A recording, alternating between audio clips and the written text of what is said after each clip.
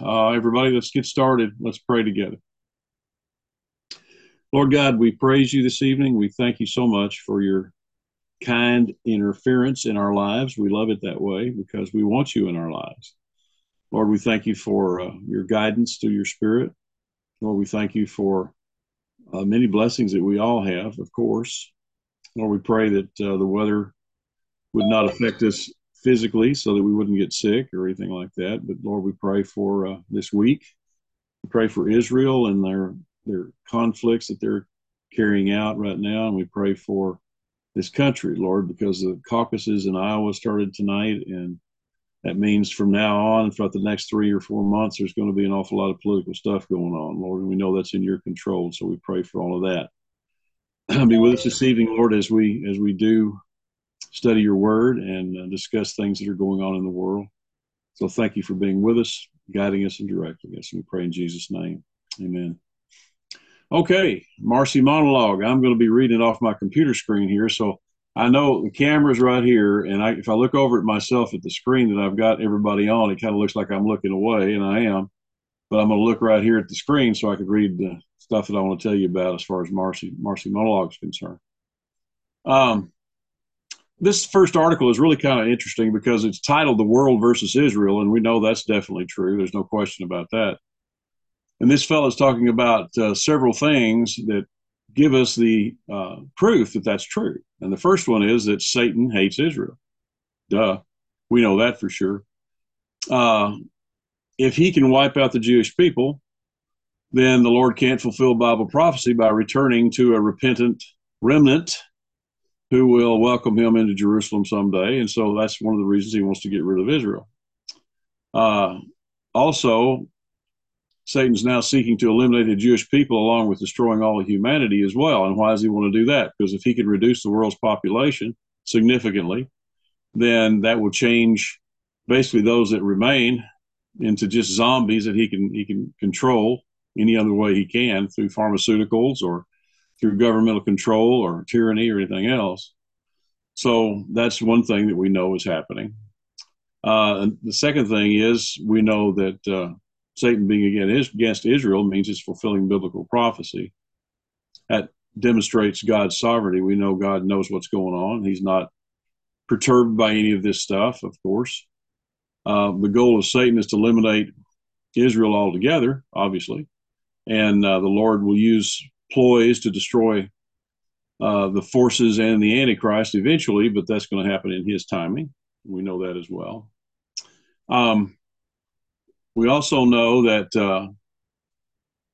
the Bible says Damascus is going to be destroyed in Isaiah 17:1, and that's really coming into play real well. You can see it, I think, because of what's happening in Israel.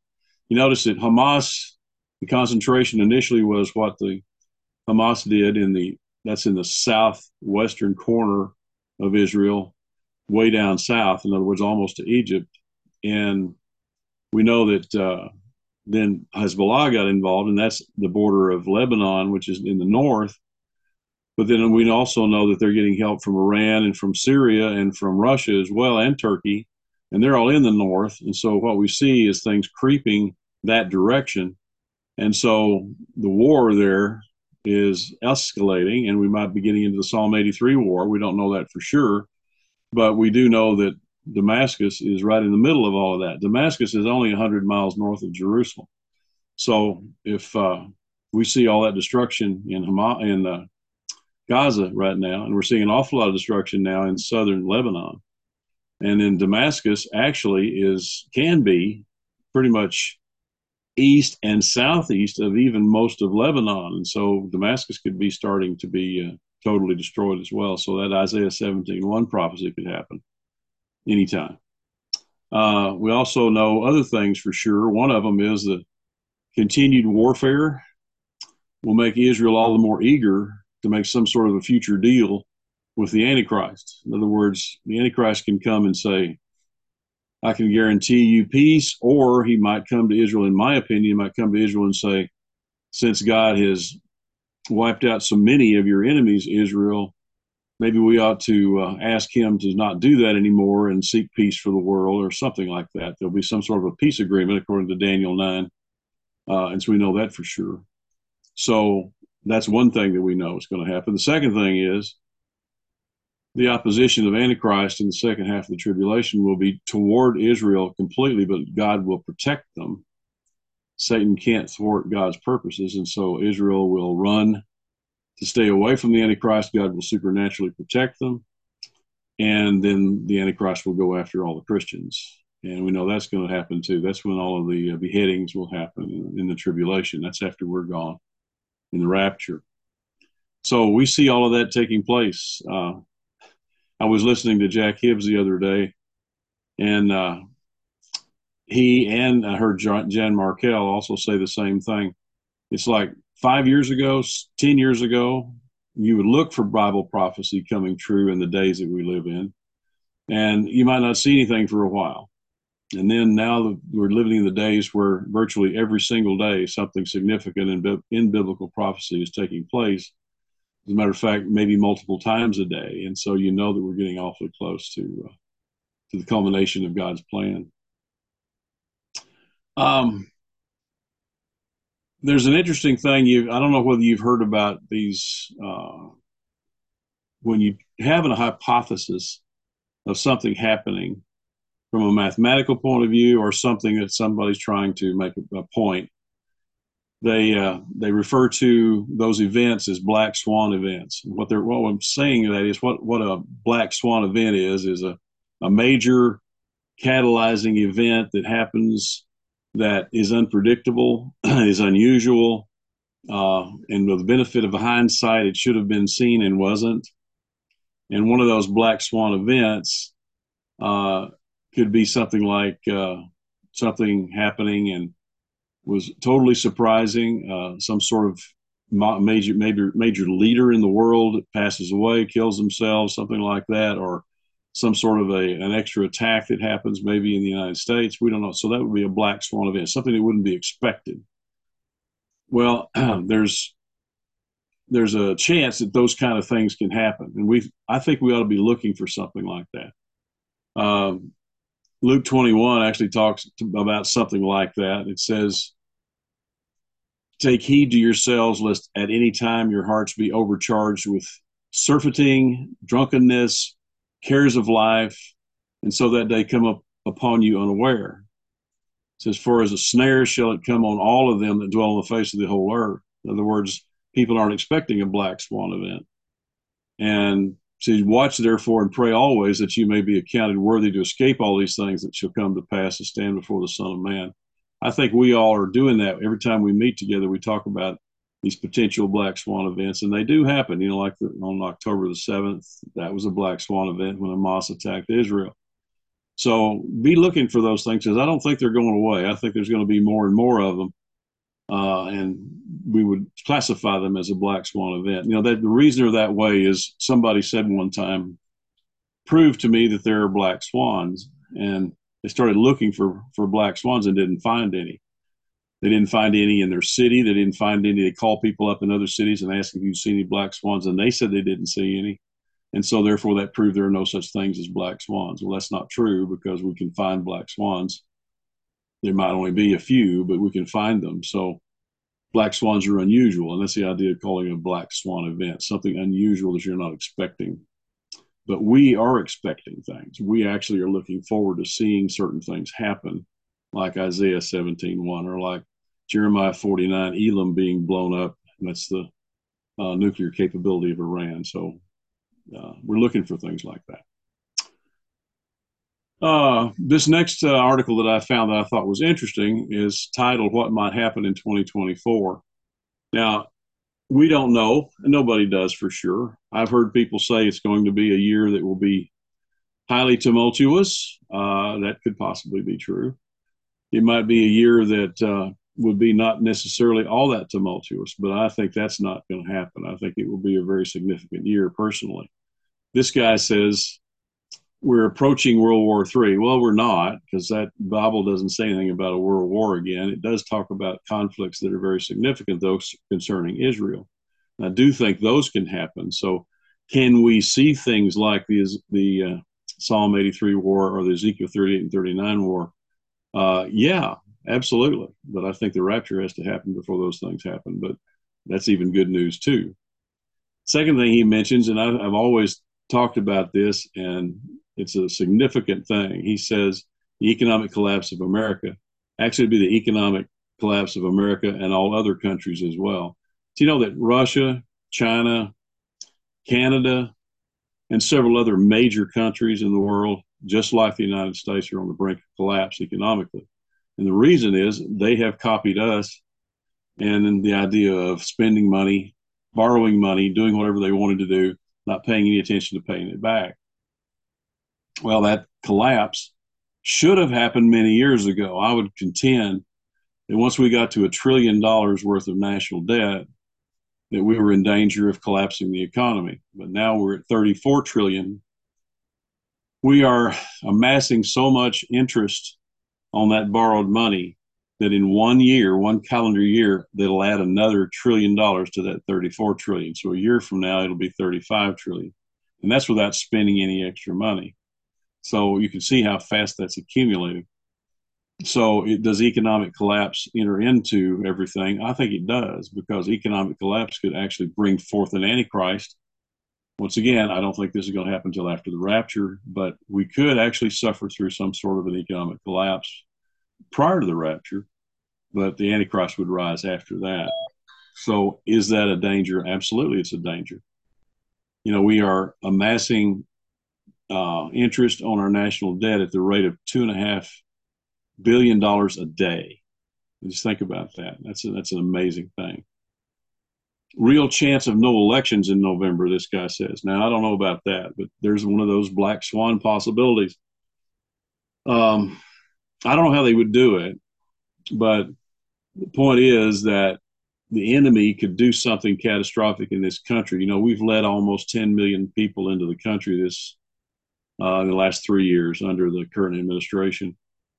And obviously, many of those people are not good people. Many of them are combatants. Many of them probably are there for purposes that to disrupt our economy, disrupt our country. So that could actually lead to some sort of a major thing concerning some elections in some states. So that could really mess things up. And it's a possibility too.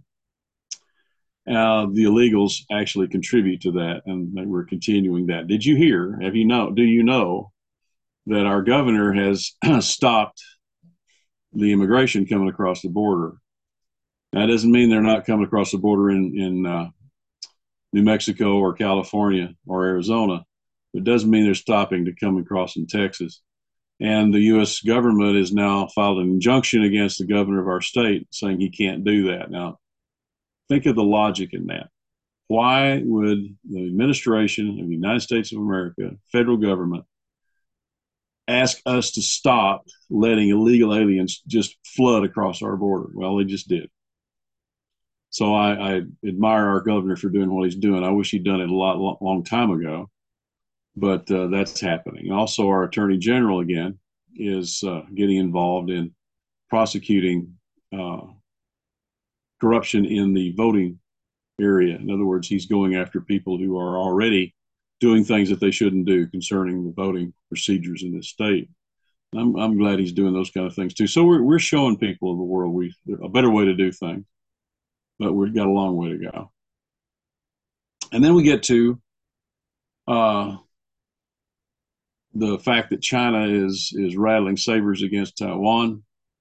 North Korea is rattling sabers against South Korea. It's happening all over the world. And the biggest area of Christian persecution is Nigeria. Nigeria is killing Christians right and left. They've done it for a long time, but it's getting really bad. But nobody seems to talk about that.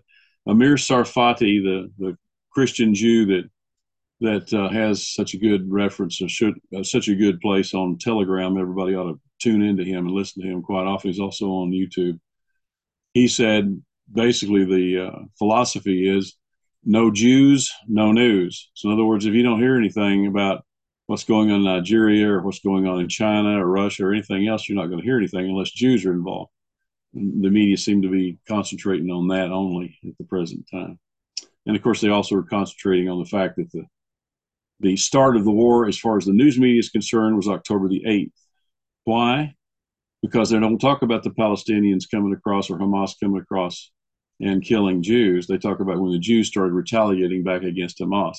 That's the criteria. That's the horrible thing is when the Jews started doing something. I'll tell you, it's something else. Dr. Duck, interesting things that he's bringing up. I'm not going to mention some of the things here because there's too much, but he says here, after spending 54 days, in Gaza, a hostage was released. And here's some things that hostage said. This lady was mistreated horribly. I won't read the things that happened to her, but she said it's important for the world to understand what the people in Gaza are like. Now, we're not talking about Hamas now. We're talking about Palestinians that live in Gaza, not associated directly with Hamas. She said, I experienced hell. Everyone in Gaza is a terrorist. So it doesn't mean that just people that belong to Hamas are terrorists. She said everyone in Gaza are terrorists. There are no innocent civilians. She said she didn't see any in those 54 days. She saw men, women, children, grandmothers, grandfathers, people on the street that she saw, people in shops that she saw. She said they were all basically criminals. Innocent civilians don't exist in Gaza, she said. And from the moment they're born, the children in Gaza are taught to hate Jews. They're taught that Jews are descended from apes and pigs. Now, what Dr. Duck is going to say now, his thoughts about what she said. 2006, the Palestinians elected Hamas to rule over them. Two of their main goals were kill all Jews, destroy the nation of Israel. Hamas was trying to do what the Palestinian people elect them to do.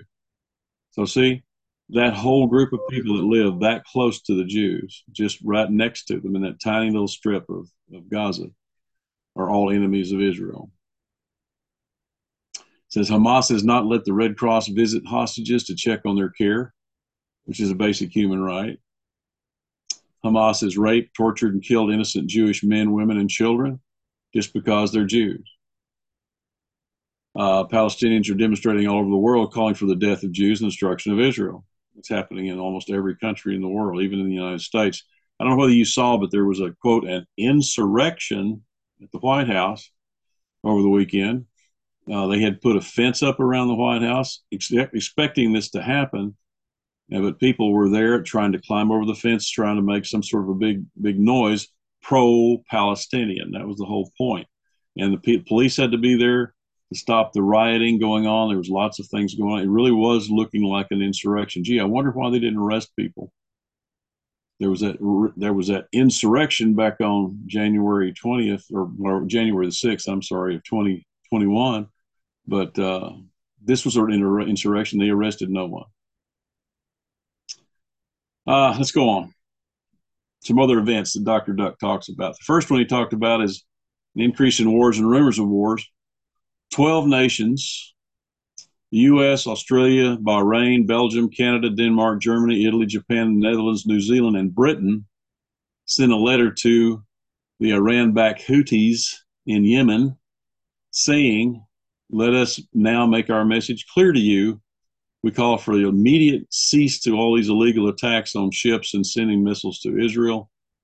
And they said, the Houthis, you will bear responsibility for the consequences that is going to happen to you because of what you're doing. And we're trying to bow up and make them afraid of us. I don't know why we're talking. This is the kind of thing where I know what Donald Trump would have done already. They would have just stopped the Houthis from being able to send any missiles out. Anyway, blah, blah, blah. You know how that goes. Talk. The diplomatic nonsense. See, the second thing he's talking about here is God's promise to draw the Jews back to the promised land. Now, this is an interesting thing. Would you think that it would be, with all the things going on in Israel and with Hezbollah in the north, Hamas in the south, that Jews would want to start returning to their homeland? And the answer is absolutely. It says there's been a huge increase in the desire of Jews worldwide to relocate to Israel because of what's going on. So the fact that there's an increase in Jews waiting to relocate to Israel while a war is going on is encouraging to those who are already there. They want to go there and they want to help them. They want to fight. They want to make them their home. According to the Bible, Israel will be hated by all nations, and they already are. We already know that. Also, list of Israel's enemies in Psalm 83 includes Jordan and Iraq. They're right next door. Leaders there of those two nations are showing a greater animosity toward Israel. Jordan is, that's their neighbor. They're the direct border neighbor. And the population of Israel expected to top 10 million in 2024, with more than 70% being Jews. So I know now there's 7 million Jews there. We're talking about now it's going to go up probably significantly higher than that this year. Concerning famine and wickedness of the end of the age, it was reported that on January the 4th, Hamas is killing hungry Palestinian citizens who are trying to steal humanitarian aid that Israel and others are sending to Gaza. Now, did you hear me? Israel is sending humanitarian aid to some Palestinians in Gaza. You would think they wouldn't do that. The world would think they wouldn't do that, but they are. But Hamas is killing those people. Now, what's being told everyone else in the world is that Hamas is not killing Palestinian citizens to keep them from stealing humanitarian aid. Hamas is killing Palestinians in truth because Hamas wants to steal humanitarian aid for themselves. So they're killing people. They're basically killing them as they go get the supplies. They're killing them to get them away from the supplies so they themselves, Hamas, can get the supplies. That's not being reported either. Let's see. Concerning the world government, on January the 7th, we got something from Tucker Carlson again. That guy is quite impressive, in my opinion. It says there's scientific evidence that shows that COVID vaccinations have killed 17 million people worldwide. Using vaccinations that damage the immune system of children means they'll have a damaged immune system the rest of their life. Pandemic and mass vaccinations are part of the UN's plan to transform itself into a world government. And the World Health Organization is drafting new measures that will destroy national sovereignty and free speech as we know it. That's those strategic initiatives that you hear about them talk about. The AARP, I hope none of us belongs to that, because the AARP just advised its 38 million senior citizen members to get another vaccination. Anyway, let's see, the next thing is time of Jacob's trouble. Well, we know that's the same thing as the tribulation. According to the Bible, Israel will come back into existence as a nation before the tribulation period in Isaiah 66. Well, that actually has happened, obviously. According to the Bible, Israel will have to go through the tribulation period. That's Daniel 9, 24 through 27. We know that's definitely going to happen. But all Israel will be saved, Romans 11, 26. So the Hamas-Israel war isn't the tribulation period. Some people are calling it that, and that's silly. It's not. This war could be a major step in the direction to actually lead us to Israel's salvation at the end of the tribulation period. Absolutely. We see that happening as well. So these are very significant times, is all I'm trying to say. Concerning a departure of the faith, this is happening more and more. There is a major effort now to purge out many Catholic bishops and cardinals that have been involved in things they shouldn't be involved in. Here's a particular instance. On January the 8th, a Catholic cardinal from Venezuela wrote an explicit pornographic book in 1998 that has recently come to light. And the Roman Catholic Archbishop Vigano, who's a good guy, has called upon the Swiss guards in the Vatican to arrest him and expel him and his accomplices in the Vatican. That same cardinal, Roman Catholic Archbishop Vigano, has also called for the resignation of the present Pope because he is basically an apostate, and he said that. Now, there's just a couple of things I want to mention about what's going on with the war of the Jews and Hamas and also of Hezbollah. Israel has warned that they would not only allow world leaders a short period of time to get Hezbollah away from Israel's border with Lebanon.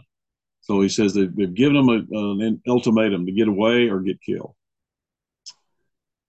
Hezbollah has a more extensive set of tunnels in Lebanon that's more sophisticated, more dangerous than the ones that were in Gaza. They're still blowing those things up. They've blown up over more than 100 tunnels and killed many in those tunnels in Gaza. Now they're doing the same thing in Lebanon to Hezbollah. They blew up a tunnel 100 meters long with several side tunnels and killed about 20 to 25 terrorists in those in southern Lebanon. Hezbollah leader Nasrallah has said that all land from the river to the sea is Palestinian, and they will continue to do what they're doing until Israel is wiped off the face of the earth. Let's see. Israel said it's dismantled Hamas's command structure in northern Gaza, will now focus on destroying the command structure in central and south Gaza. They've moved down from the north into central Gaza. Now they're moving down into the south. So they're actually going to completely wipe out all of that Gaza Strip. That's their goal, to get rid of everyone. Now, we're not talking about the civilians. They're still giving them a chance to get away. But Egypt is building a wall, a bigger wall even now, to keep the Palestinians away from Egypt. So I don't know where they're going, because there's no place else to go except go down further into Edom and maybe on down into Ethiopia or something like that. But they can't go to Egypt because Egypt doesn't want them there. You know, Palestinians have been kicked out of every place they've ever gone since the 60s. They tried to put in roots down in Jordan. Jordan kicked them out. They tried to put roots down in Syria. Syria kicked them out. They tried to put roots down in Iraq. Iraq kicked them out. The Arabs don't like the Palestinians. And that's all I've got. So interesting things going on, folks. Wouldn't you think? Quite amazing to me. Every day is something different. I try to stay plugged into it as much as possible through Amir Sarfati and Telegram and other places, but it's just you have to keep reading all the time because there's so many things going on. Okay, we are in Luke chapter 7. So we're going to go to verses 31 through 35. This is a response of Jesus to those two disciples that came from John the Baptizer to ask him if he really was the Messiah. And this is kind of in the form of a parable. I'm going to call it the parable of the smart alecks. And you'll see why I call that in a second. So let's read verses 31 through 35 of Luke chapter 7. Again, reading from the Amplified. It says, "So to what shall I compare the men of this generation, and what are they like?" Now, what we got to start back and say, why is he saying that? They had just gotten through with those two disciples of John the Baptizer coming and asking Jesus what was going on, and Jesus sent them back and told them, well, just go back and tell him what you've seen. But it says in verse 30, the Pharisees and the lawyers, or the scribes, basically rejected what Jesus had said. And so then it says in verse 31, so to what shall I compare the men of this generation? What are they like? In other words, he's actually making a comment, or this could be Luke. We don't know whether Luke actually said 31 or Jesus said 31. We really don't know that. But it says they are like little children sitting in the marketplace, calling to one another and saying, we piped or we played wedding music to you, and you did not dance. We sang dirges and wailed, playing like a funeral, and you didn't weep. For John the Baptist has come neither eating bread nor drinking wine, and you say he's a demon. Son of Man has come eating and drinking, and you say, behold, a man who is a glutton and a wine drinker, a friend of tax collectors and notorious sinners. And then he says, yet wisdom is indicated to be true and divine by all her children. So kind of confusing, not necessarily clear what he's actually getting at, but let me get into it so you can see. It's cool. It's a parable of the smart alecks. We've all experienced smart alecks. They come in all ages, of course. But the real annoying ones are teenagers or college age kids that think they know anything, everything, and anything.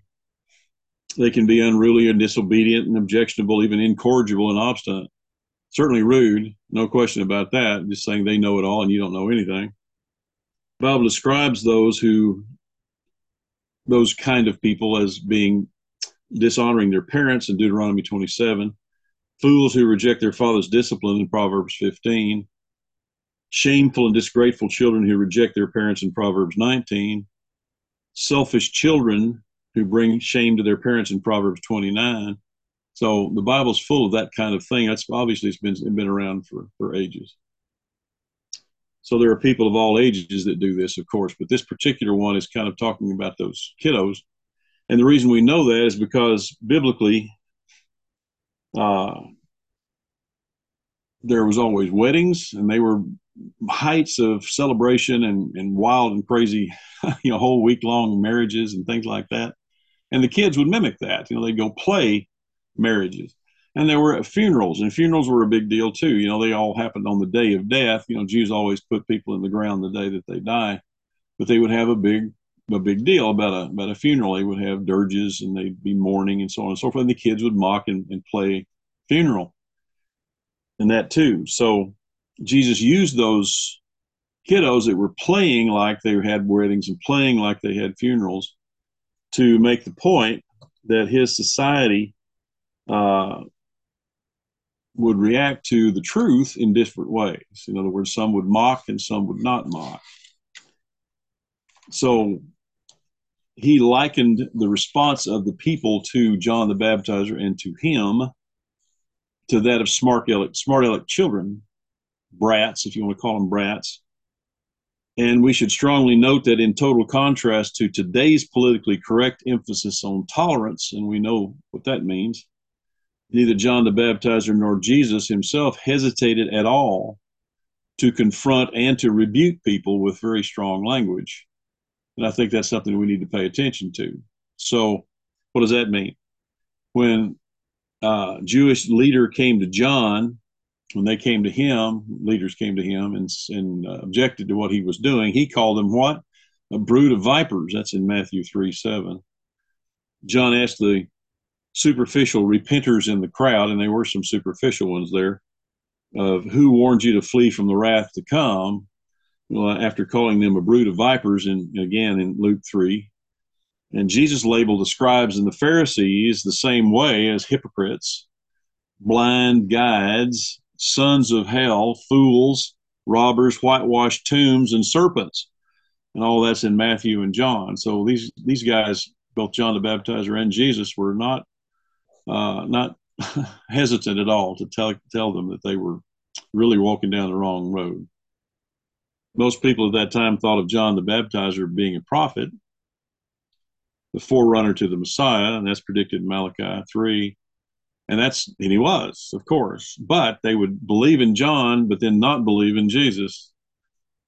The religious elite refused to confess their sin because they didn't think they sinned, number one, and wouldn't even acknowledge the fact that they were sinners. And they wouldn't repent, certainly, so they wouldn't be baptized by John. Why should they do that? They viewed the common people who were repenting, were being baptized by John as being silly, and they looked on them with contempt.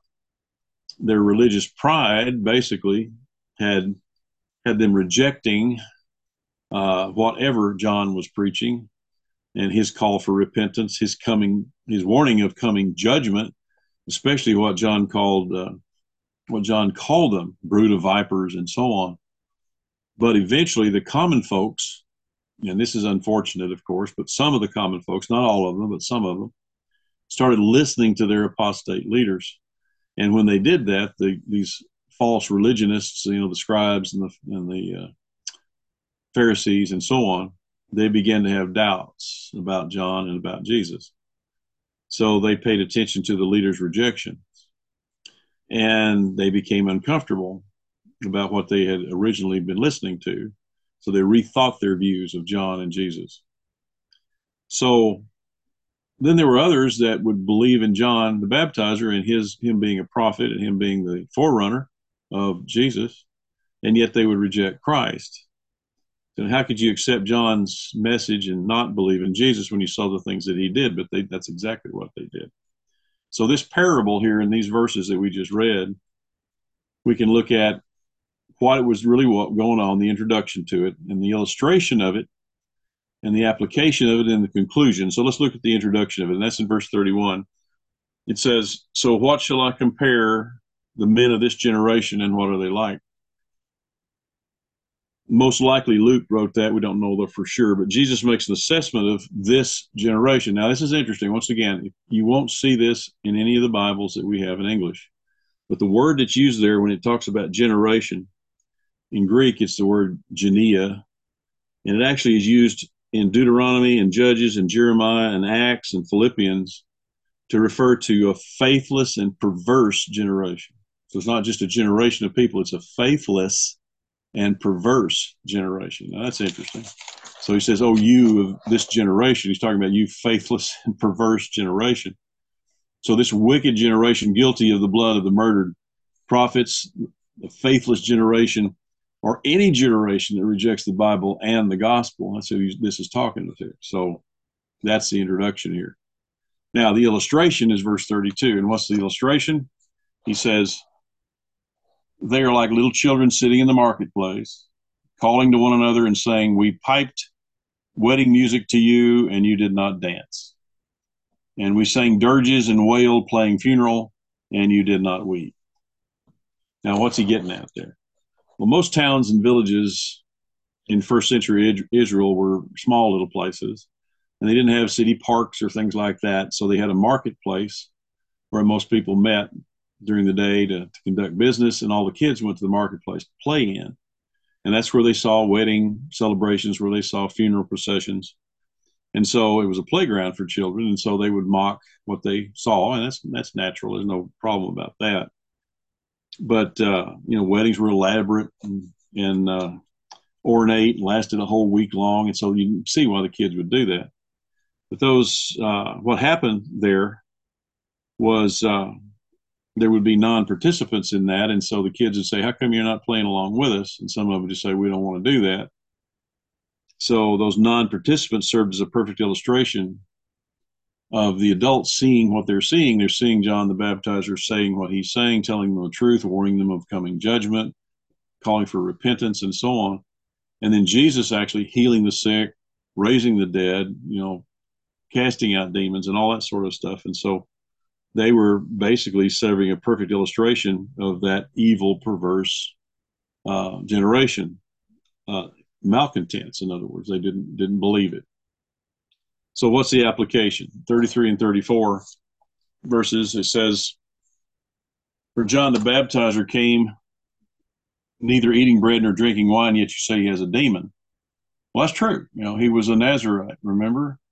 He was sworn since the day he was born that he would never drink wine, and that he ate, what did he say? He ate locusts and honey. That's what he ate. And it says, but he has a demon, they say.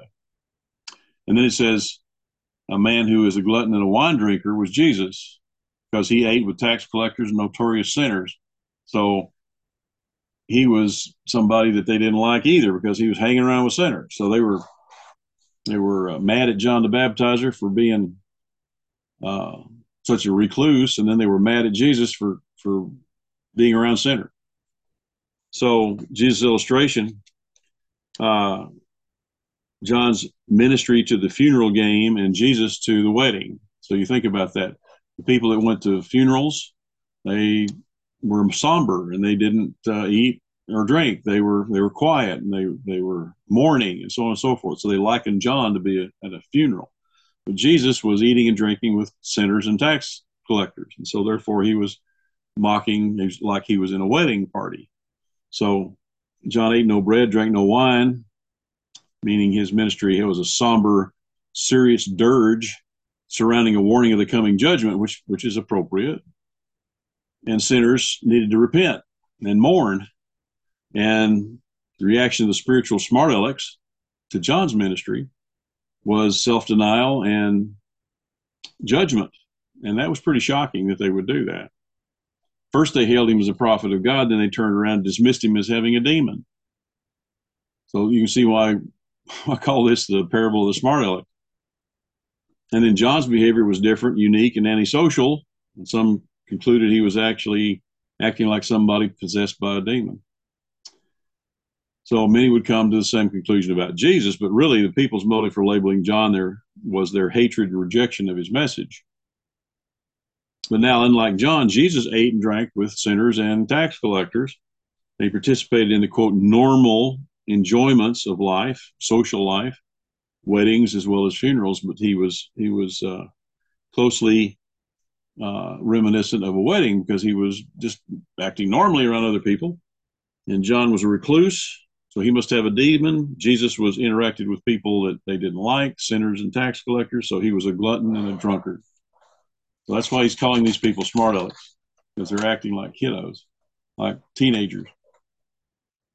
So the Lord rebuked that evil generation for rejecting both divine messengers like John the Baptizer, who proclaimed the truth, and Jesus, who said the same things: repent, be baptized.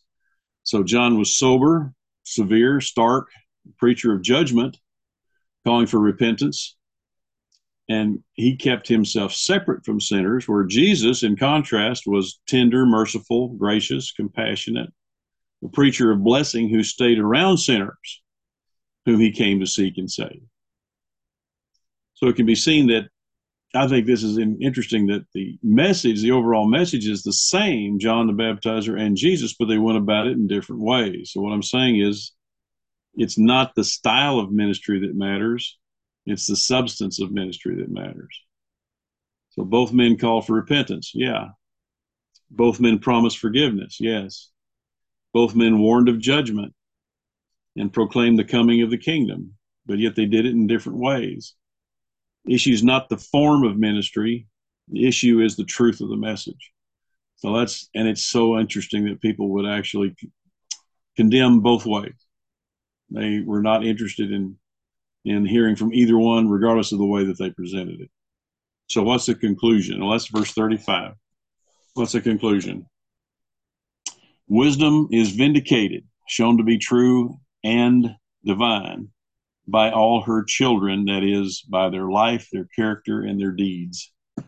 So the conclusion is not all who hear the gospel message will reject it, despite all the scoffing smart alecks. The gospel will always produce results. Now, we don't know how many people. We don't know the percentage of people who correctly interpret the gospel message and actually believe in it, but we know it does work, absolutely. And there are always two kinds of spiritual children in every generation. Everybody's spiritual. We know that. Everybody who's ever been born or ever will be born will live forever. There's no question about that. We all have souls that live forever. So there are two kinds of spiritual children. It's black and white, once again. Smart alecks who scoff, and wise children. So the smart alecks are the fools, devoid of true wisdom, and marked by hatred of the truth and the rejection of those who proclaim the truth. But wisdom's children are the ones that are redeemed, the ones that are given righteousness, do righteous deeds, and lead transformed lives. So that's what that little parable of the smart alecks is in that short little section of Luke. I think it's interesting because it actually shows us the practicality of the gospel. It shows us the practicality of both John the Baptizer and Jesus. It got down to the nitty-gritty about people making a distinction and yet not making a distinction. They made a distinction between the two different styles of ministry, but yet they were both men were preaching exactly the same thing. And I think there's a lot of that going on today too. Uh, I think that means that you can have your favorite preacher online or on television or whatever. You can have your favorite preacher, and other people might not particularly care of that for that style. But if, as long as they're preaching the same thing, as long as they're giving the same message, it doesn't matter. Style is not that important. It's the content and the fullness of the content. Some people can preach a portion of the true message and be right about that, but not actually preach the full content. And that's not good because you need to get the full content of the message so that it makes sense. Anyway, that's what I've got for you this evening. Anybody have any comments about what we talked about tonight? You'll have to unmute yourself to talk if you have something.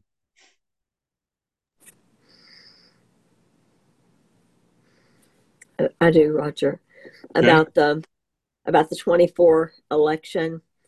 If the WHO initiative takes effect in May, like it's supposed to, like they're thinking it will, Right. they could declare with Virus X or whatever they're going to call it, that there will be a worldwide pandemic state of emergency, and the WHO will take over our governance, and it And will there be a you go. world at that time.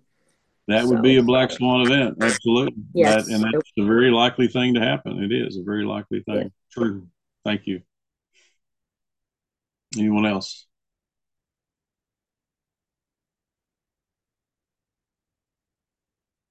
Well, very good. I hope you guys are making it fine in the cold weather.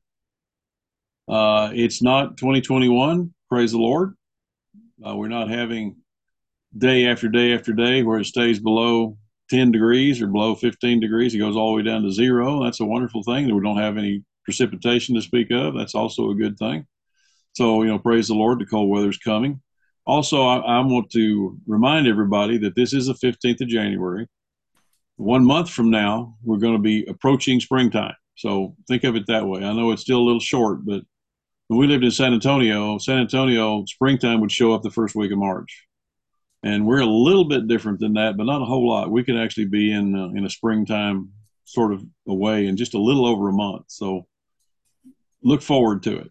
I'm looking forward to it already. We got so much heat last summer. Now we're getting so much cold, but it's really not as bad as it was 3 years ago. It was really bad 3 years ago. So just remember, we've been through worse, and it'll I, be okay. I have a question Sure, go ahead. about all the nations being so far in debt. If, Uh-huh. if we owe China a bunch of money and China owns somebody else, it just seems like it doesn't really matter Well, because they're all in debt. that's absolutely a good comment, a good observation. Um, the point is, if China can't handle their money and can't do what they're doing, if they fall first, then it doesn't really affect us. That means we owe them an awful lot of money. If their economy fails, well, we won't owe them money anymore. That may be one of the things that motivates us to keep borrowing money from them, knowing that their economy is not very good. But the usual reaction or the usual things that happen to a country that is that much in debt is the fact that their monetary system continues to lose value. We're down to approximately 1/25th of what the dollar was worth only 40 years ago.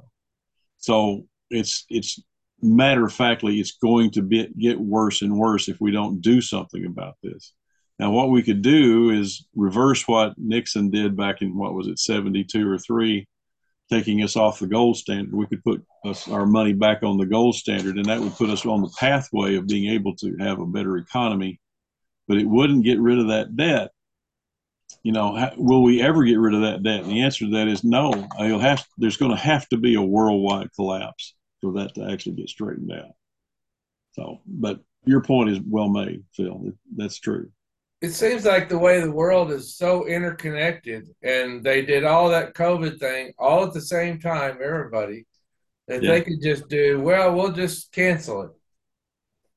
And Yeah, and they could do something like that too. That's possible as well. Um, I understand what they're trying to do is to come up with a new monetary system worldwide and basically do what you just said, value all monetary systems the same way. Everyone would be equal.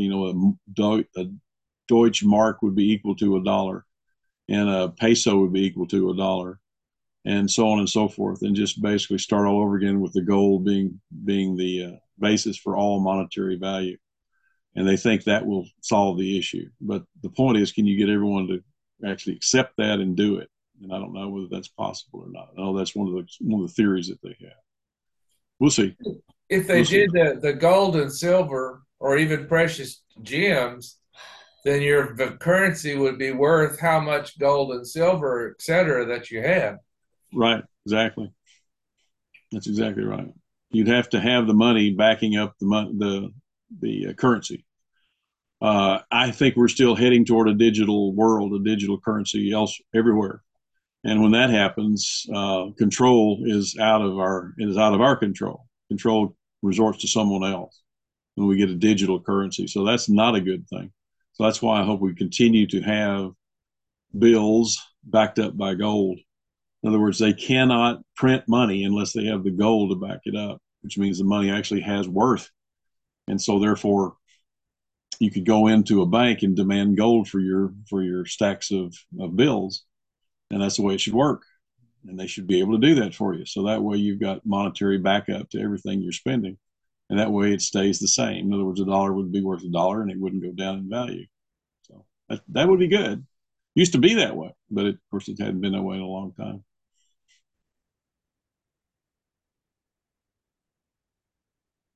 Anybody else have any comments? Well, I appreciate you guys zooming in. We'll be back to normal hopefully next weekend. I think the weather is going to look like it's going to be pretty normal for the next couple of weeks. Of course, we know how reliable that kind of a thing is, a forecast. But thank you for showing up tonight. Yes. What's that? I didn't understand. Well, thanks anyway, everybody. We'll stop there. Let's pray together. Heavenly Father, we praise you. Thank you for your word. Thank you for the practicality of it, Lord. We know that it is practical. It is useful. It is your word. It is the living word of God. It is divine. It is truthful. And it is current. It always will be because you wrote it. Lord, we thank you that we do recognize the times that we live in. We do recognize that there are different ways of spreading the gospel, that there are different methods, there are different styles. But Lord, as long as people know that they're sinners, people know that they need to repent of their sins, be ashamed of their sins, be shameful, be aware that they are sinners, and then seek forgiveness. And the only way to do that, of course, is to lean on and accept the shed blood of Jesus Christ, because he died for us. He paid our penalty so we wouldn't have to pay our penalty, which is death. And that would be this soul death, the death of our souls in hell. And he paid that penalty so that wouldn't happen. And so we accept that. And because of that, we are made righteous. We have the Holy Spirit given to us as the gift of the Spirit so that we can live a life that's glorifying to God. And as long as that message is made, regardless of the style, some people like fire and brimstone, some people like kind, gentle, but others just like straightforward preaching like we get from Pastor Mac. So we love it all. And Lord, as long as that message is there, it doesn't matter what style it is. Thank you, Lord, for that lesson tonight. So watch over us and guide us through the cold weather, Lord. We like to go back to what we would call normal in Texas, which I don't even think there is such a thing. Everything is so variable. As they say, wait 10 minutes and the weather will change. So watch over and guide us, Lord, and keep us going on the right path. We pray in Jesus' name. Amen.